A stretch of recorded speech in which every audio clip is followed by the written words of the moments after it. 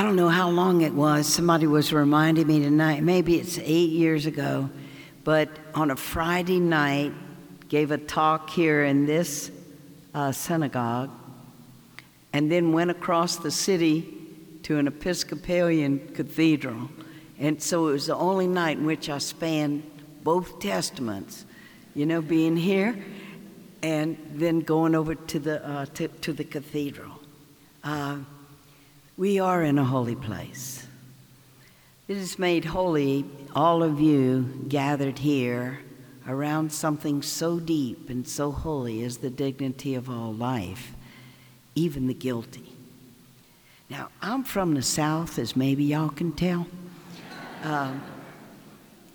And we also have here St. Benedict's community with us tonight, those who are in the hearing impaired community. We are so happy, and that you not only have a Southern accent here tonight, but we have translation for our deaf community so that they can be part of this, and we are very happy to have you here as well.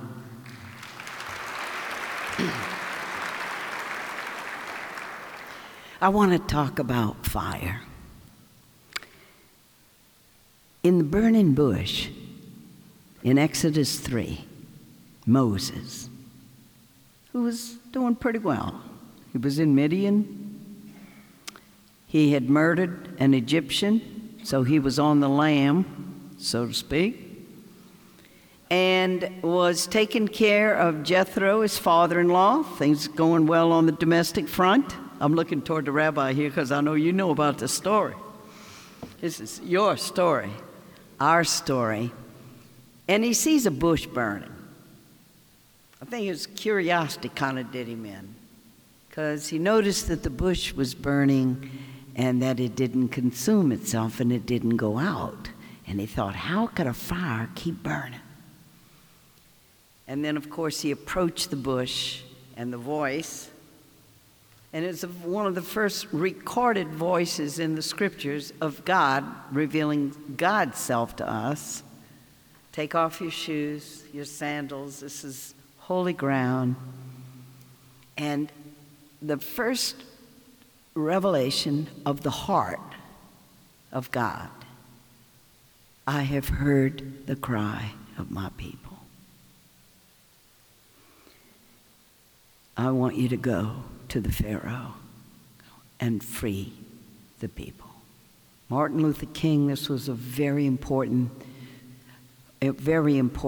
message that he assimilated personally in his own life. The call, go, liberate the people. I have heard their cry.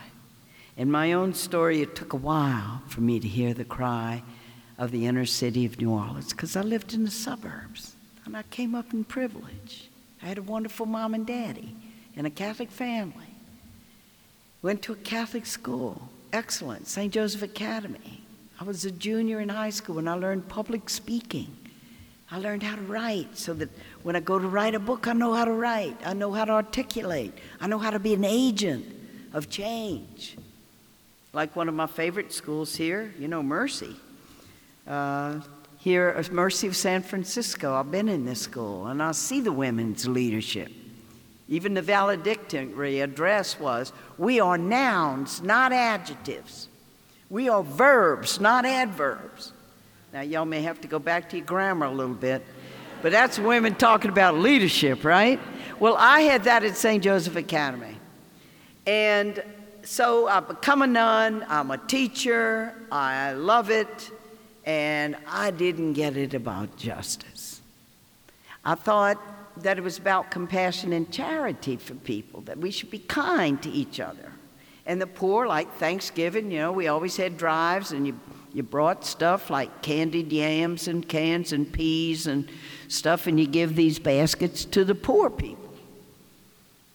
But I didn't understand about justice. And that is, we come to understand when God wakes us up. And God usually wakes us up through each other. There may be some people can go off to a cave and be unawake and come out enlightened. But God always uses each of us to learn and to to awaken. And that's why community is always going to be important, and why gathering in community as we're doing it tonight is important. But the fire is, I woke up and I moved among African American people in New Orleans who, when I was growing up, y'all could figure out maybe from some dates that if I entered the community at 57, I was growing up in the 50s and the 40s. But it was during the days of Jim Crow and African American people. I was never with African American people. And the only way I even knew African American people was she worked in the house with Mama, and Jesse worked in the yard with Daddy, keeping up things in the yard. I never even knew their last names. I never questioned the separation. Even Sacred Heart Church in Baton Rouge, black people had to sit way over to the right and couldn't mix with white people. And then when we make our first Holy Communion, which is, the symbol of that we're all one in Christ, one body in Christ, black kids had to make their first Holy Communion separate from the white kids. And I never questioned it. And Mom and Daddy were real good, and they were kind to all the individuals who worked for us. My daddy was a lawyer, and he had a lot of clients that were African American people, and he was always fair and he was always kind. But I never questioned. That's what culture does. Culture says, that's the way we do things here. This is what we got to do. It's better for the races to be separate. And so when I woke up to the gospel of Jesus, that Jesus was about justice, that Jesus was on the side of the marginated, of those who were silenced, who didn't have a voice, those who were despised simply because of who they were, or considered not human like the rest of us, like all the people on death row, like all those people in prison. Those people are monsters. Those people just soon kill you as look at you. We got to have these prisons. And fear makes us lose our humanity, because fear can make us do things that ordinarily we would never do. And I woke up and I heard a nun talk to us at Terre Haute. Her name is Sister Marie Augusta Neal, and it's the beginning of the journey that I tell you about in Dead Man Walking. And when I moved in to the St. Thomas Housing Project and lived among African American people, the sister who had begun Hope House in New Orleans, because people are always awake ahead of us. We're not the first one in the world to become awake. When you get there are always people awake ahead of you, right? And they become the teachers and the mentors, and Sister Laurie was that for me. And so when I moved to Hope House, she said, now, Helen, you don't have to have a blueprint in your back pocket about how you're going to end poverty. Just sit at the feet of the people and learn from them. And they are going to teach you. Just be neighbor to them.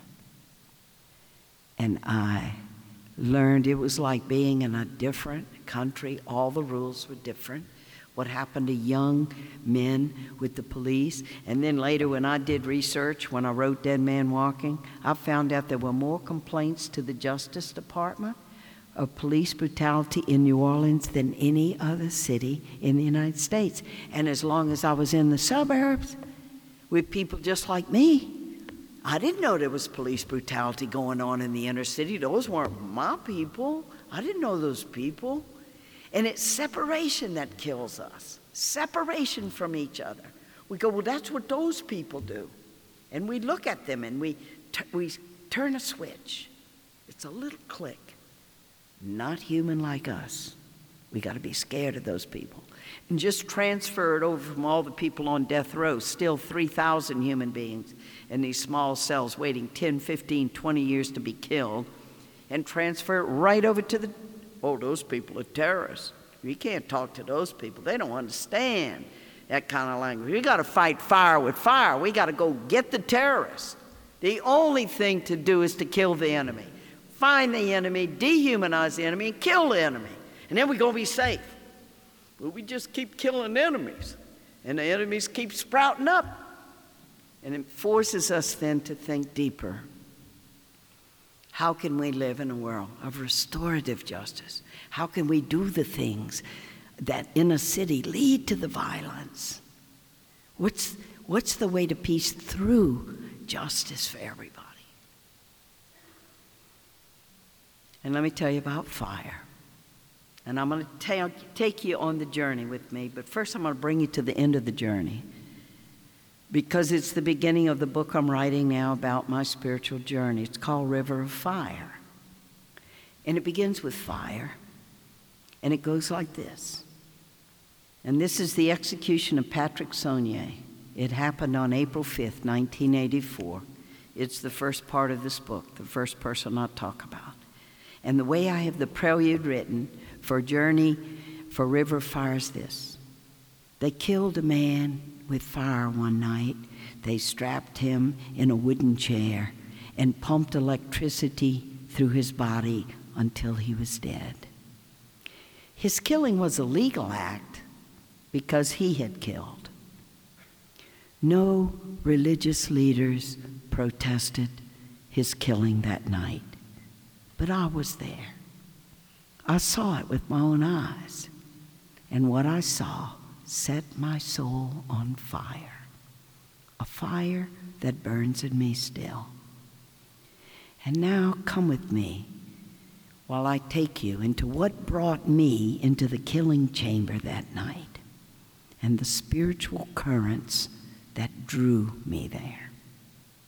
And the way God always works in us is through the power of attraction, through the power of drawing us. Duty, doing things for duty only lasts so long. Definitely backing into stuff and doing things out of guilt only lasts so long. There is one power in us where the fire does not die, and that is where we stay close to our heart's deepest desires and follow that desire. And so when I go to St. Thomas and begin to live among people there and see what was happening to people, if we had a plumbing problem, my daddy was on the phone. The next day, the plumber was there. And I'm seeing Miss Eva in public housing, 84 years old, in a wheelchair, having a leak in her bathroom, water on the floor. She had called public housing over a year, and they hadn't fixed the leak. And I see what it means to be poor and without agency. I also begin to see how the tenant association forms of people in St. Thomas, how you have to come together for your rights, how you have to stand up for them to make it happen.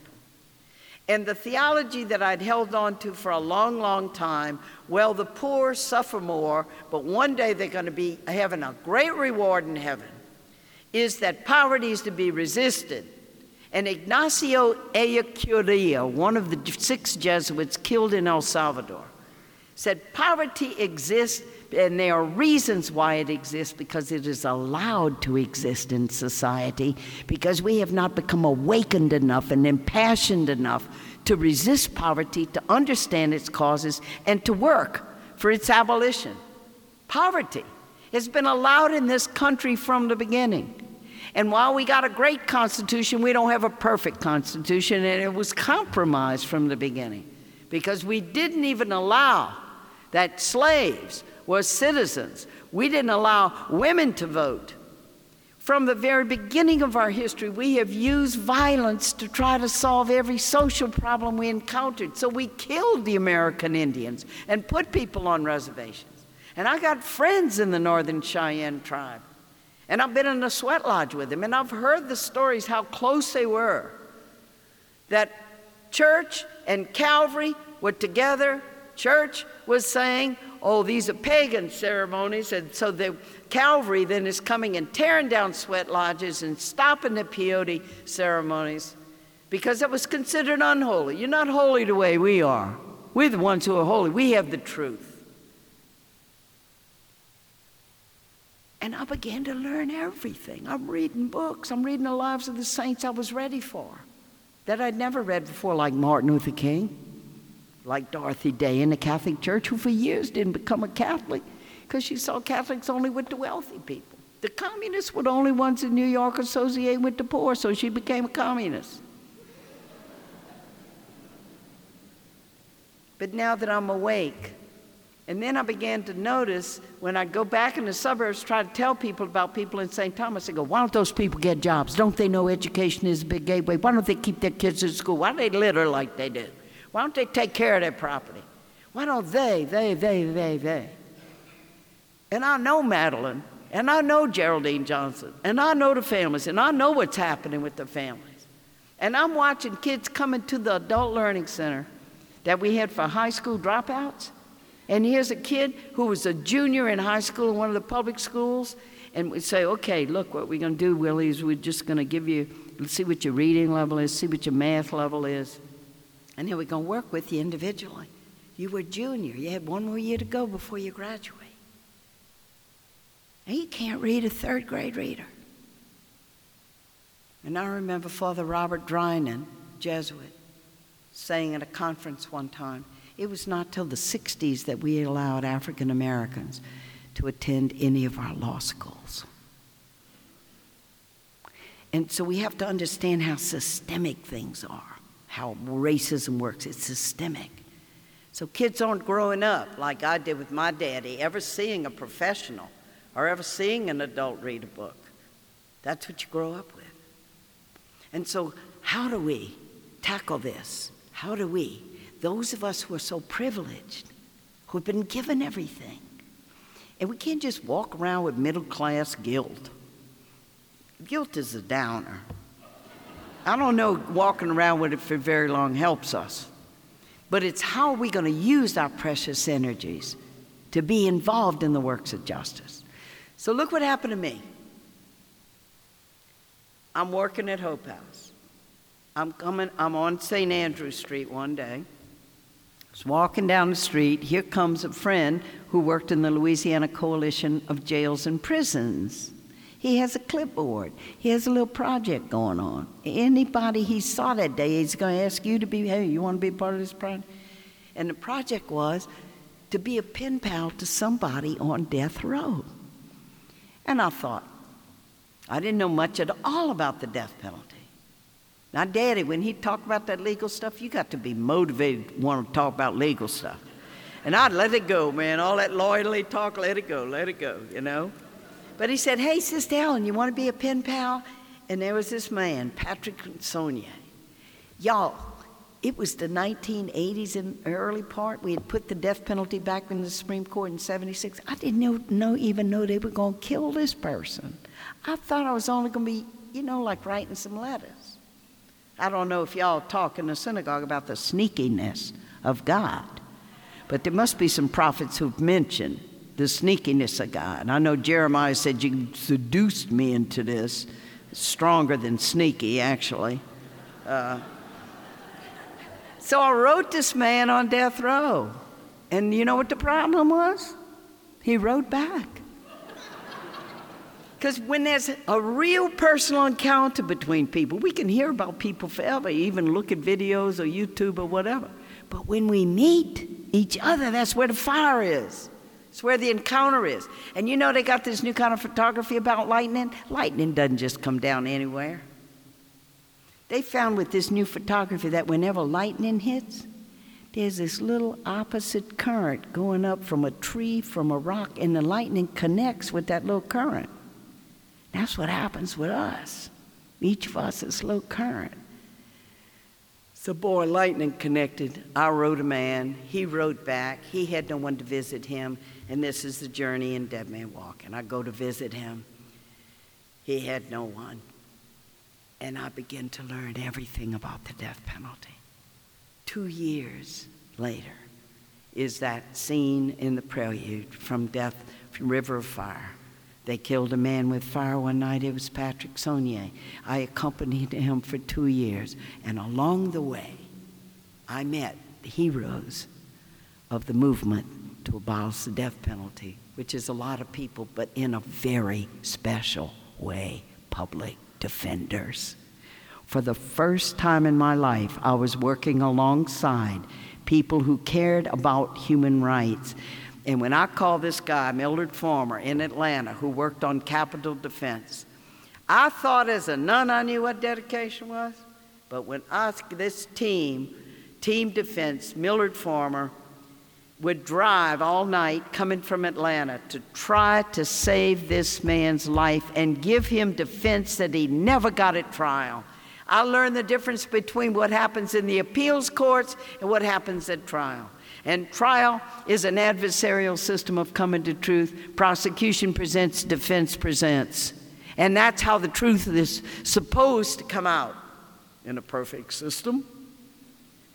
But when you're poor, and when your attorney is overworked and underpaid, you're supposed to be able to have a jury of your peers that's fair and impartial. You're supposed to get due process. You're supposed to be able to summon the eyewitnesses who can tell your story and prove that you're not guilty of what you're being charged with. Suppose.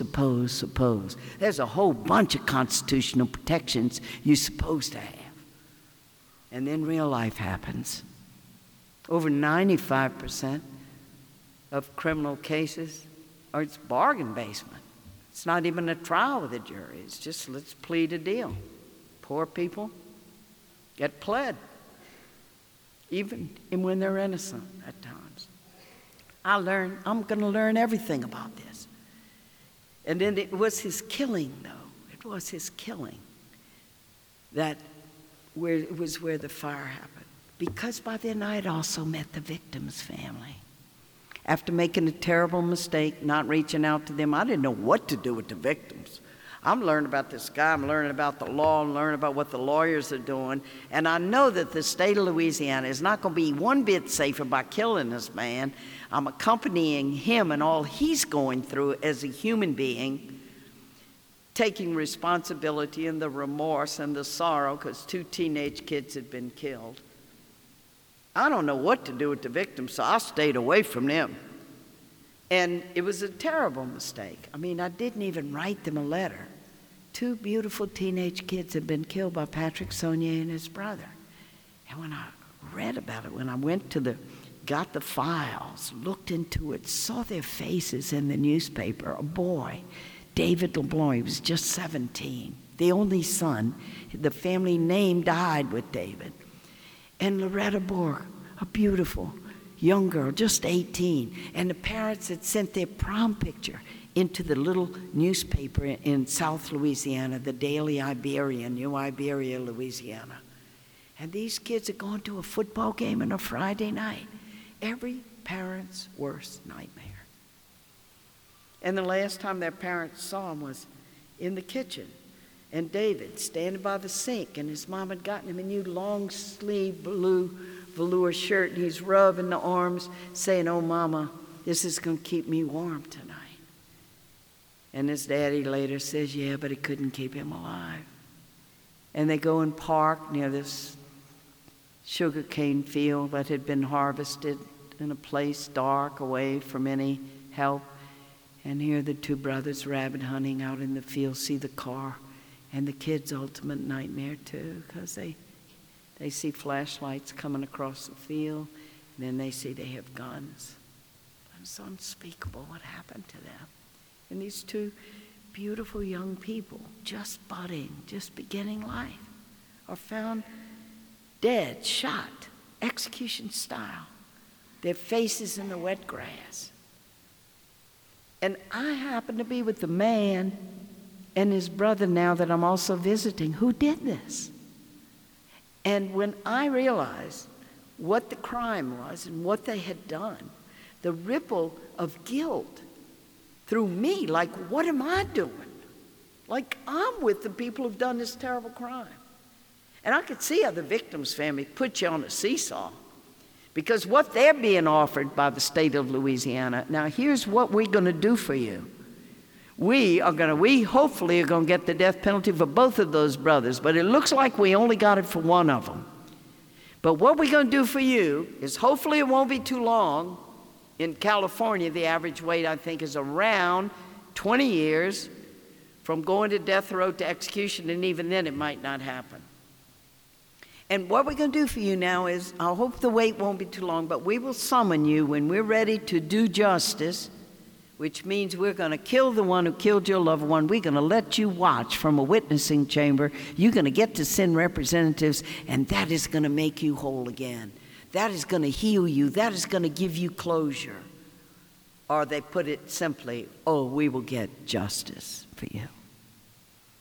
And I don't know what happens to victims' families. All I could know was me and my sister Mary Ann has 5 children. If anybody killed young Helen, any of us, we can all go there. It's the place we all go. If this happened to my child or my niece or my daughter or my mother, I know I would want to see that person die. And what most families say that I've known over these 20 years is, I would like to kill him with my own hands. Everybody starts there. It's almost everybody who starts there. And we all, when we hear about these terrible murders, we go to that place of outrage. And you know what?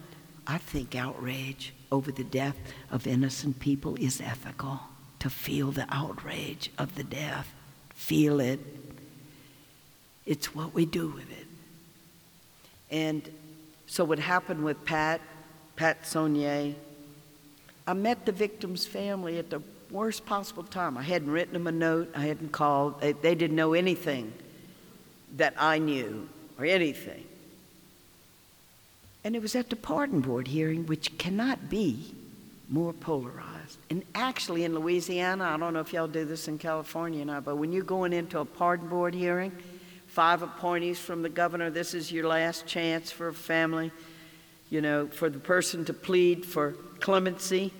The witnesses, the victims' families are there with all their relatives, all their kin, all their friends, because they want to give a signal to those 5 people of the governor, don't you dare deprive us of our justice. It's the last legal loophole they got to jump through. So they're there with all their friends.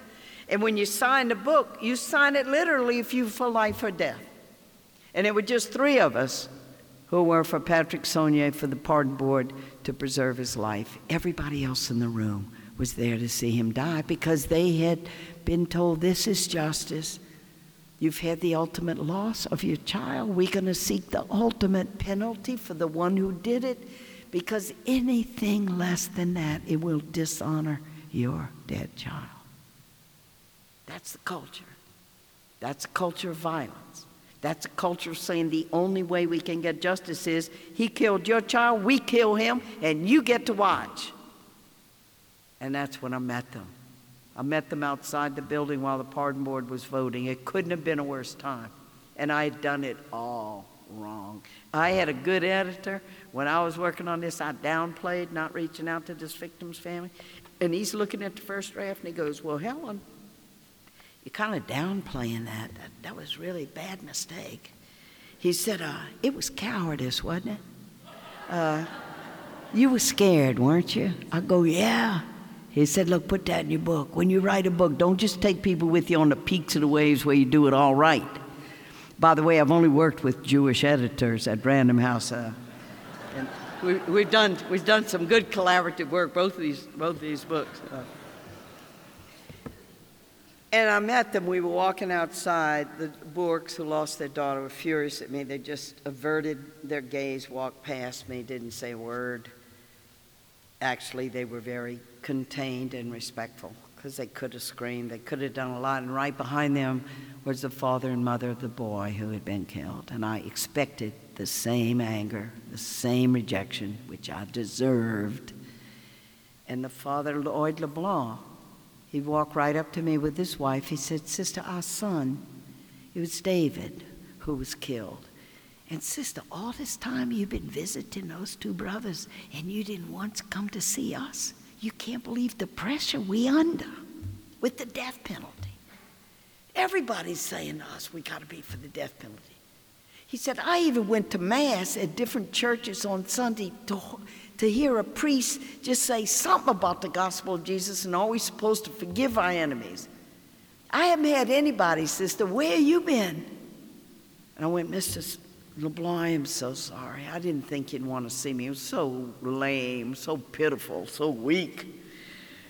And he said, Sister, I'll go pray in this little chapel. Come pray with me. He said, Sister, you need to come and you need to walk in our shoes and see where we've been as these victims' families. He was a teacher. He's the hero of this book. He's the one. He's the first one I ever met who took me there. And as he prayed that day, and it's a Catholic devotion, we prayed the rosary before, keeping vigil before the Blessed Sacrament, the Eucharist, Christ present in the Eucharist, from 4 to 5 in the morning. I mean, I said, sure, I'd love to come pray with you. When do you pray, Mr. LeBlanc? He goes, 4 to 5 in the morning, Friday mornings over in St. Martinville in St. Martin at Tours Church. I go, well, 4 to 5, I'll be there. This is a Catholic thing you got to understand, you know, and you keep vigil all through the night in adoration chapels. And then to kneel alongside that man. And see, when you pray the rosary, you're remembering the mysteries in the life of Christ and his mother. And it's all about his agony and his passion and his death. And I'm kneeling alongside a man who's praying through the agony and death of his only son. And he took me step by step into his heart and into his journey. He was the first victim's family I met who taught me that forgiveness is not first and foremost what you do to relieve the burden of the one who has hurt you. It's first and foremost of saving his own life. And here's how he put it. He said, sister, my whole life, I love to help people. I'm good with my hands. I can fix anything. You come to my house, you're going to see lawnmowers and cars. And, hey, Lord, would you fix this? And he said, but then everybody's saying to me, Lord, you got to be for the death penalty or it'll look like you didn't love David. So when you have a society that's offering you this kind of cultural symbol of, we're going to kill the one who killed your loved one, and you're not going for the ultimate penalty? Like, what's wrong with you? So he said, I went there. I did. All those people saying that to me, I said, yeah, I'd like to see it. I'd like to pull a switch. I don't care how much their mother suffers. I want to do it. I want to see them die. I want to see them have a little bit of the pain that's been inflicted on my wife, Eula, and on Vicky, my daughter, and on all of us. And then he said, you know what, though? I didn't like what happened to me when I went there. And finally, I kept praying. I kept asking Jesus, help me, help me. And then he said, they killed our son, but I'm not going to let them kill me, because all that hatred and that bitterness, it was taking over me, and I was losing who I was. So he said, I'm going to do what Jesus said. And he set his face to go down the road of forgiveness. And Lloyd DeBlanc was the first teacher, a man who entrusted this to me, that forgiveness is first and foremost of preserving, through God's grace in us and through community around us, of saving our own lives, of preserving integrity and love, and not letting the love be overcome by the hatred or that we have to return in kind. You caused us pain, we're going to cause you pain and your whole family. I never had even thought about what would happen to a mother who lost whose child did a terrible thing.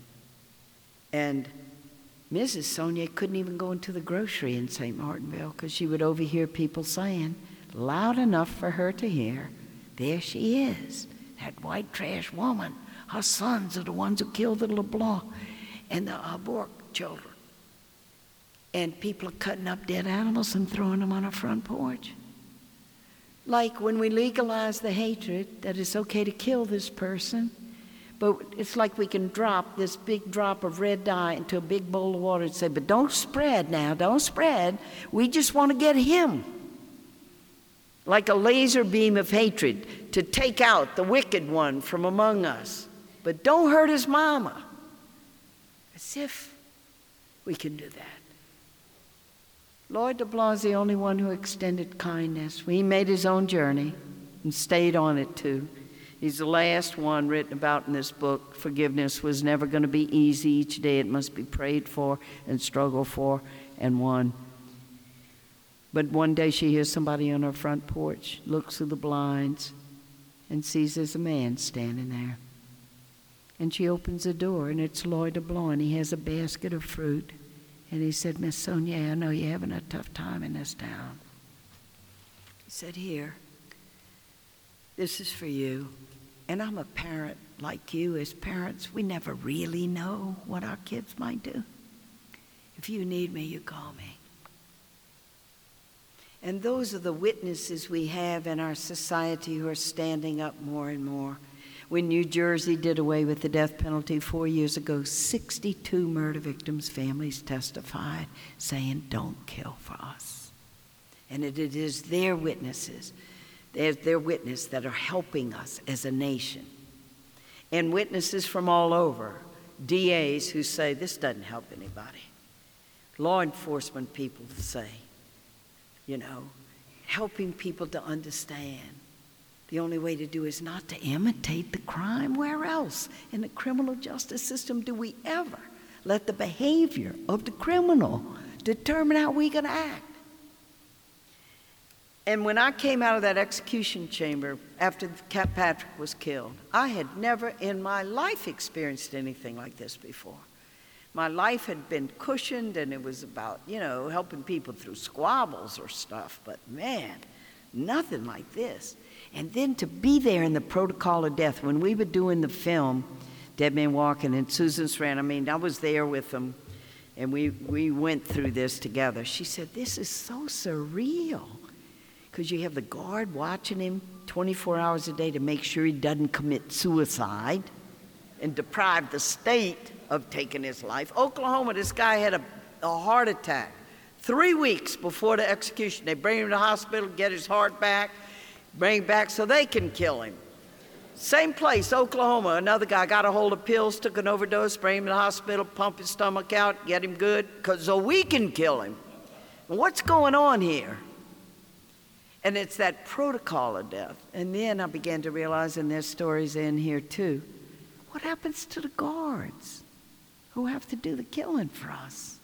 Good ordinary guys. Well, guys, your job tonight is we got to take that guy out of that cell, and they're going to practice for this. In Louisiana, they have a practice. They get a guard of the same height, same weight as the one to be executed, and they do a dry run.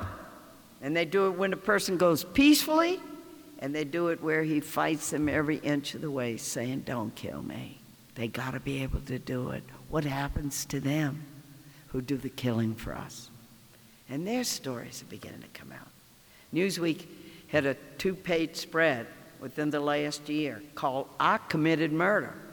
And it's the lead-off stories, Jerry Givens, who talked about killing 62 people in Virginia as the state's executioner. 62.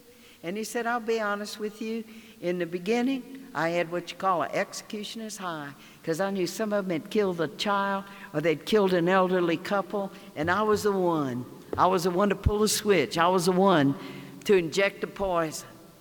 And boy, I felt high afterwards. Well, we got him. But he said we just kept killing people.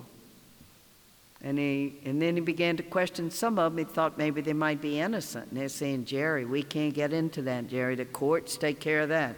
Don't go there, Jerry. Just do your job, Jerry. Just do your job.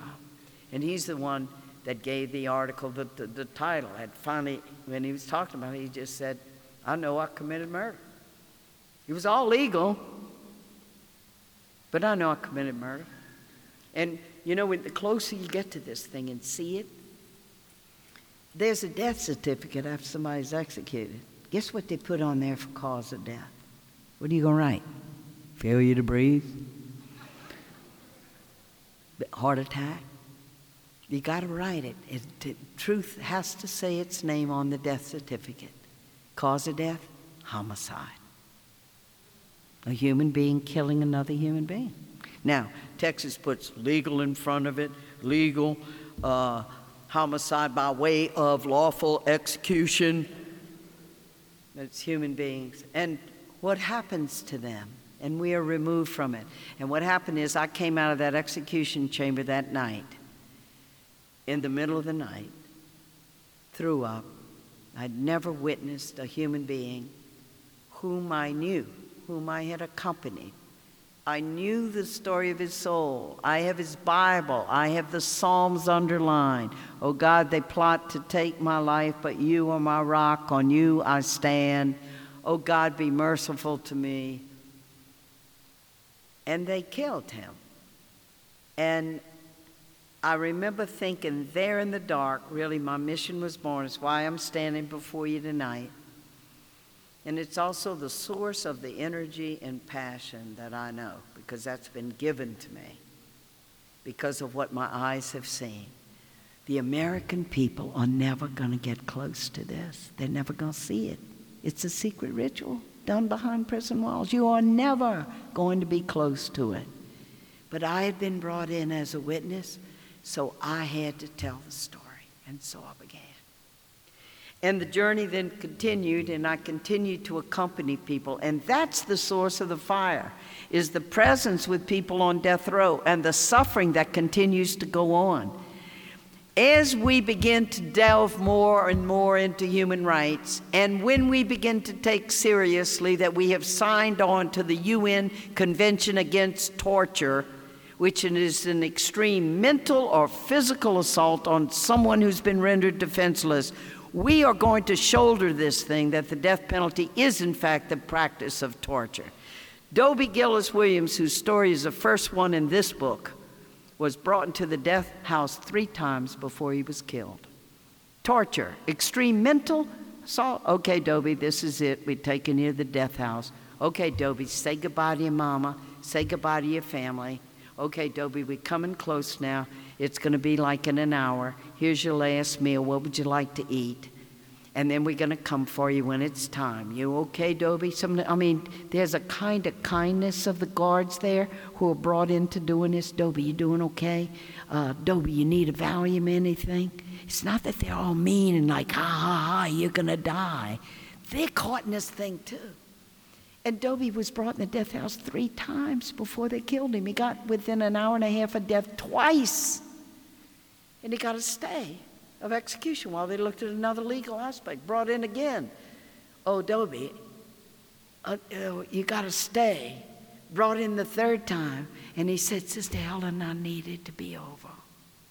I can't keep doing this." One day, and the discussion begins now, because human rights and the dignity of human life is all tied together. And Pope John the 23rd, who wrote Pacem in Terris in 1963, pointed for us toward the UN Declaration, Universal Declaration of Human Rights, and said that is going to be our beacon for the future. And Article 3 and Article 5. Article 3, everyone's got the right to life. Article 5, no one should be subjected to cruel and degrading punishment or torture.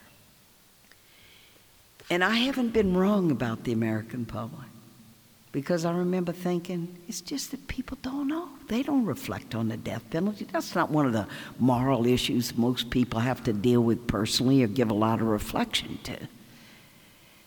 So I got to tell the story. In the beginning, we're talking about pitiful little bitty audiences. We're talking about St. Christopher's Nursing Home after lunch.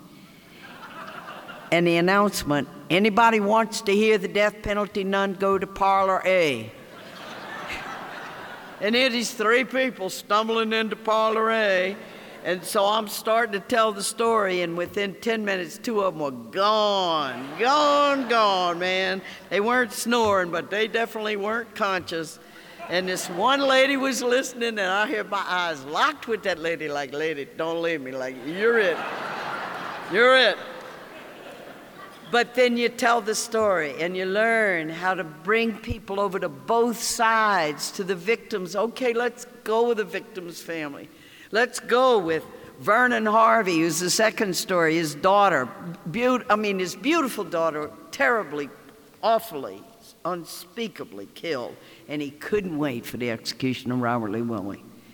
And he and his wife Elizabeth had their own press conferences, and he's saying, "I want to pull the switch, I can't wait." And so he's there. And I tell him, the story's here. And he witnesses him being killed in the electric chair, comes out afterwards, all the media was there. "How you feel now, Mr. Harvey? You got to watch Robert Willie die." He said, "Yeah, anybody got any whiskey? Anybody want to dance? We got the SOB tonight." And then he added, "You know what? He died too quick. I hope he goes to hell. Hope he burns in hell. No matter how many times he watched Robert die, he went home, the chair was just as empty where his daughter Faith once sat. There was no restoring that life. And then what happens to him? And I just want to say one other thing about this book. And I want to invite you to read these books, because when you're reading, it's kind of like a retreat. You're quiet, you're not debating, and it's intimate because you're using your own imagination to go to those places. You're also getting information. I didn't know anything about this thing, but I learned along the way. And I invite you then to come with me on the journey with me. We're going to learn together, and I'll take you there. And I'm inviting you to read the books because we know this. Thurgood Marshall, first African American on the Supreme Court, said the American people say they support the death penalty. Educate the American people, and they're going to reject the death penalty. And that is what has been going on in this country. That is what we must do. And educate and activate. Because if we don't act, no matter, oh, wasn't that a fine talk we heard there in the synagogue? Boy, those Jews are really getting it together here. I mean, you know, and they had the Catholics in there. We all heard of great talks and all. And then we go on. And it's a vulnerable place to be when our consciousness is changed and we become aware of something. And then if we don't act, there's a danger of a kind of moral paralysis in us. But the minute we begin to act, the minute we put our hand to the rope and we join with a group of people in California that almost got Prop 34. Elizabeth Zittrain's sitting right here tonight. She's scared, tired as all get out because she just got back from Taiwan where she works with a world group to end the death penalty. We came so close. And didn't you say, Elizabeth, if we'd had $2 million more to get a few more TV spots in, we'd have done it. Yes. But look how the consciousness of people changes. So, to be educated. Lauren, what's your name, Adachi? Is your daughter Lauren? Are you with me? What? Jeff, are you awake? Lauren, who's sitting right here, who's 12 years old, did a teaching video on the death penalty that blew me away when I saw it last night. The kid got the information, she got the arguments, accurate information about the death penalty, and raising moral questions to us. Lauren, check out our video. You can put it on YouTube or do something to get it out to people. And the same can happen to us. I just want to say one word. In this book is also the journey with my Catholic church on the death penalty. And in the past, the polls and opinion polls weren't real promising, but we knew that. We knew that people weren't thinking about this issue much. But in 1996, in the United States, among Americans, support for the death penalty was 78%. Among Catholics, it was 80%. And now in 2005, and I got to get the latest, but you've seen a precipitous decline. Among Americans now, it's about 62%. Among Catholics, it's 59%. And among young Catholics, 30 and younger, over 60% are against the death penalty. Now, how did that happen? It's the way moral evolution in a society always happens. We talk to each other, we educate each other, and we help each other to see.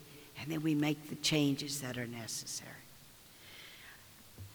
In this is a man's story called Joseph Odell in Virginia. Virginia killed Joseph Odell in July 1997, didn't blink an eye. Virginia's the second beyond, only other than Texas, that kills the most people. The Deep South do 80% of the executions in this country. And if we had a Supreme Court that would read what is on the frontispiece of the Supreme Court, equal justice under law, and look at the disparity of practice, where supposedly we have a rudder where we're going to decide only the worst of the worst get the death penalty. And 80% of the executions, who are the real practitioners? The 10 southern states that practice slavery. Where you really see racism is in the victims. When white people were killed is when the overwhelming majority of the death penalties are sought. When people of color are killed in this country, it is such a scandal. It's barely a blip on the radar screen. If a life is negligible, a death is negligible. And if there's no passion about the quality of the person's life, their death is never going to be a source for us of passion or outrage. Some people are just more disposable than others in this society. Comes right with poverty. But the Catholic Church got involved in this discussion.